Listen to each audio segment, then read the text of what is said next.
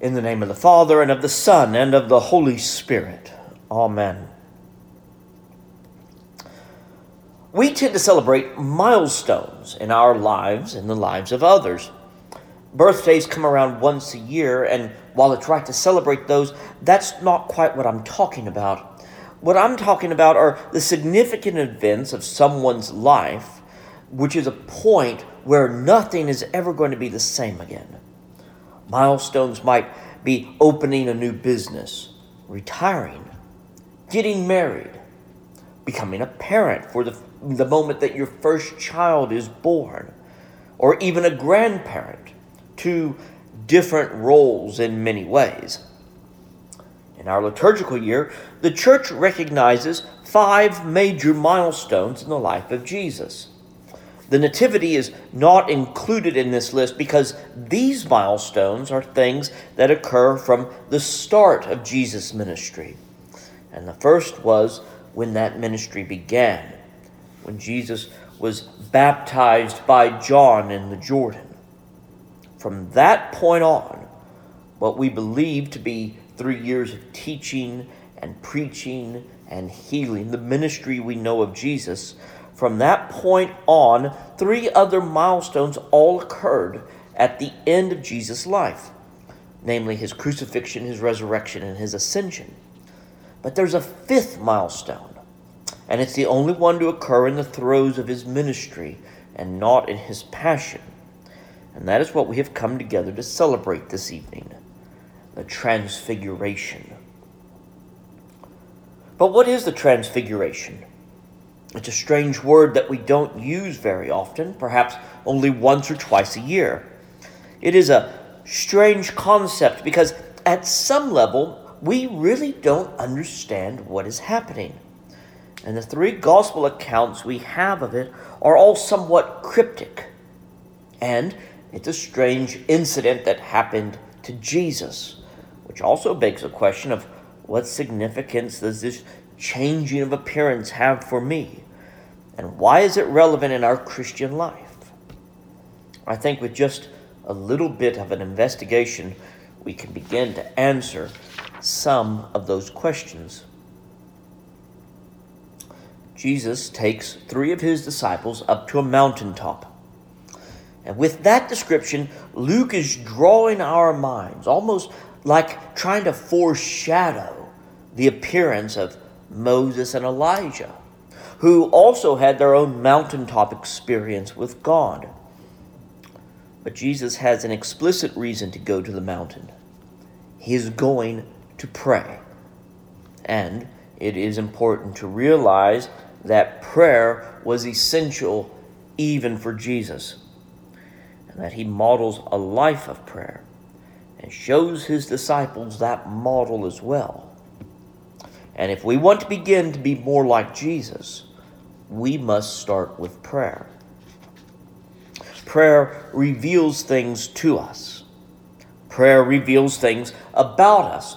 And prayer also reveals spiritual and godly things as spiritual and godly things in the ordinariness of this life. It is through prayer that we begin to recognize God's working in this world. We become more attuned to God's will, and we learn what our faith is truly saying. Prayer and faith, or prayer and believing, go hand in hand. One of the more popular phrases, and pardon the Latin, but one of these phrases that we use is lex orandi, lex credendi, or the law of prayer is the law of belief. Or to borrow the title of a book, Praying Shapes Believing. During this prayer, Jesus is changed, is transfigured, appears different than how the disciples have normally seen him. The different accounts in the Gospels use different language to describe this change. One says that his clothing became more brilliant than any fuller could bleach them.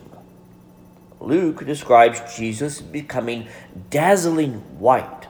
Just yesterday when I was sitting down to start writing this sermon, with all the storms passing through, this bolt of lightning hit just outside of the window where I was writing, and about 25 yards out. I mean, it was very, very close. And the sound was deafening. But the light, the brilliance of that light was blinding, was dazzling. I saw spots, for several minutes, kind of like you do when you look at a bright light real quickly. And I could feel the electricity in the air for a few seconds. And it made me wonder if this was somewhat similar to what the disciples saw. One of the things that is remarkable about this vision of Jesus in glory is that he is not alone.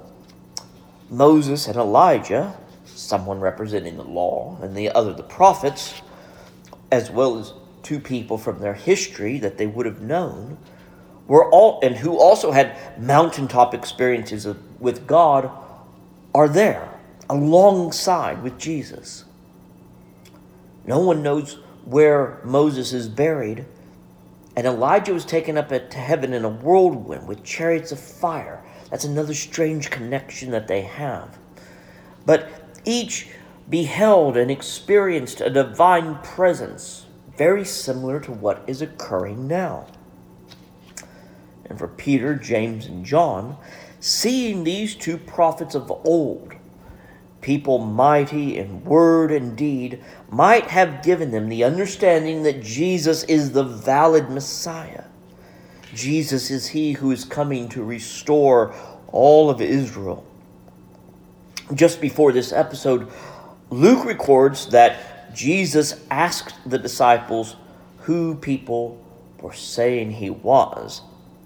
And Peter answers that Jesus was the Messiah. Here, Peter and the sons of Zebedee find out firsthand who the Messiah is. But one thing we must also remember is Jesus is transfigured in his human form. Jesus, being both fully God and fully man, does not lose his humanity, but instead has his human body changed to radiate the glory of God. Luke uses a curious word that Matthew and Mark do not use when detailing the conversation that Jesus is having with Moses and Elijah. Luke says that they are speaking about Jesus' departure. One thing that is lost in our translation from the Greek is the word we use for departure in English is actually the word exodus in the Greek. They are speaking of Jesus' exodus, which should bring to our mind two rather poignant facts. The first is that Moses, who was God's instrument in delivering the children of Israel out of bondage, was the one who led the Exodus, was God's spokesman to Pharaoh, who more than anyone else is the main character of the Exodus event and leads the Israelites to the promised land. And when the Exodus, and this is the second point, but especially the Passover, during this Exodus event, it was the redemption event in the life of the Jews. Jesus is now going to accomplish a second Exodus. Jesus is going to appear before another head of state, Pilate rather than Pharaoh, and through his own death and resurrection will lead the new Israel out of the bondage of sin and death into a new life, a new promised land of the new heaven and the new earth. And just as the Passover was part of the redemptive act for the children of Israel, Christ Jesus is our Passover, sacrificed for us. Jesus is beginning his move towards his redemptive act for the whole world. The problem with mountaintop experiences, though, is that we cannot stay there. We can't live and exist in this state of perpetual ecstasy and vision. If we did, then that state would have no significance, no true meaning. It is because these moments in this temporal life, these encounters with God, of being intimately close to His glory in a real and tangible way, it is because those moments are unordinary and not common occurrences that make them so profound.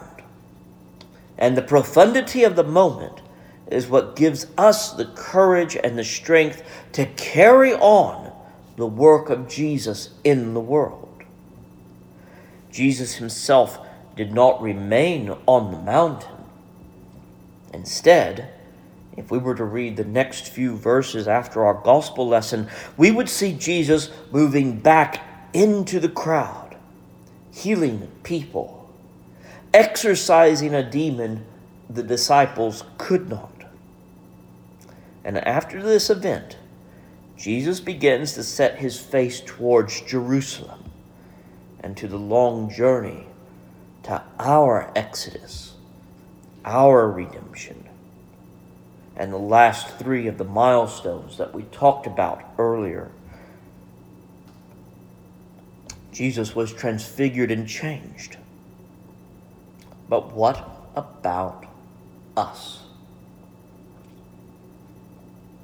Earlier I mentioned prayer, and by extension we can also mention worship, devotion, the reading and studying of Scripture. All these acts, all these conscious efforts to become more fully Christian, more fully attuned to God, more fully in relationship with our Creator, change us. We may not dazzle with the brilliance of the sun. We may not even get it right all the time.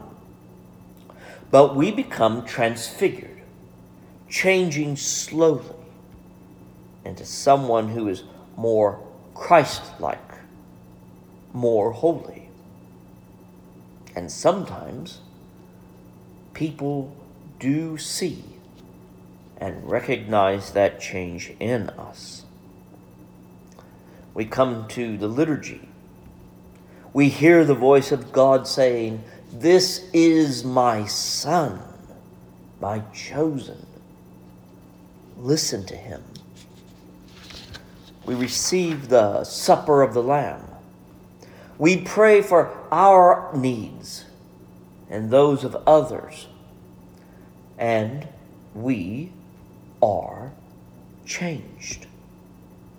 But that changing means we must go out into the world and continue the work of Jesus. Jesus had work to do. Our salvation and redemption was not accomplished on this mountain of transfiguration, but on the hill of Calvary.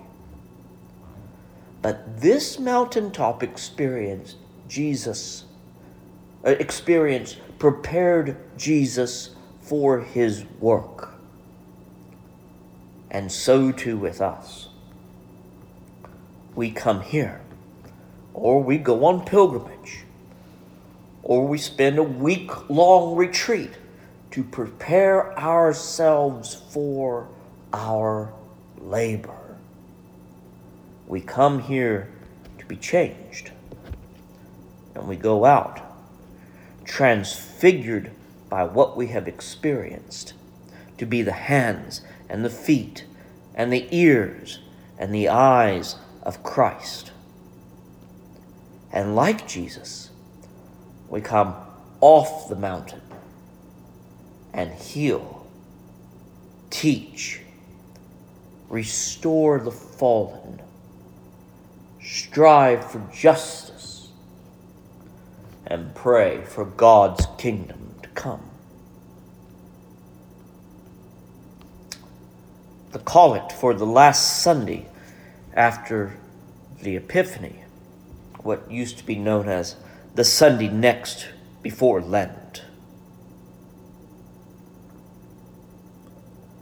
O God, who before the passion of thy only begotten Son didst reveal his glory upon the holy mount, grant unto us that we, beholding by faith the light of his countenance, may be strengthened to bear our cross and be changed in his likeness from glory to glory through the same Jesus Christ our Lord. Amen.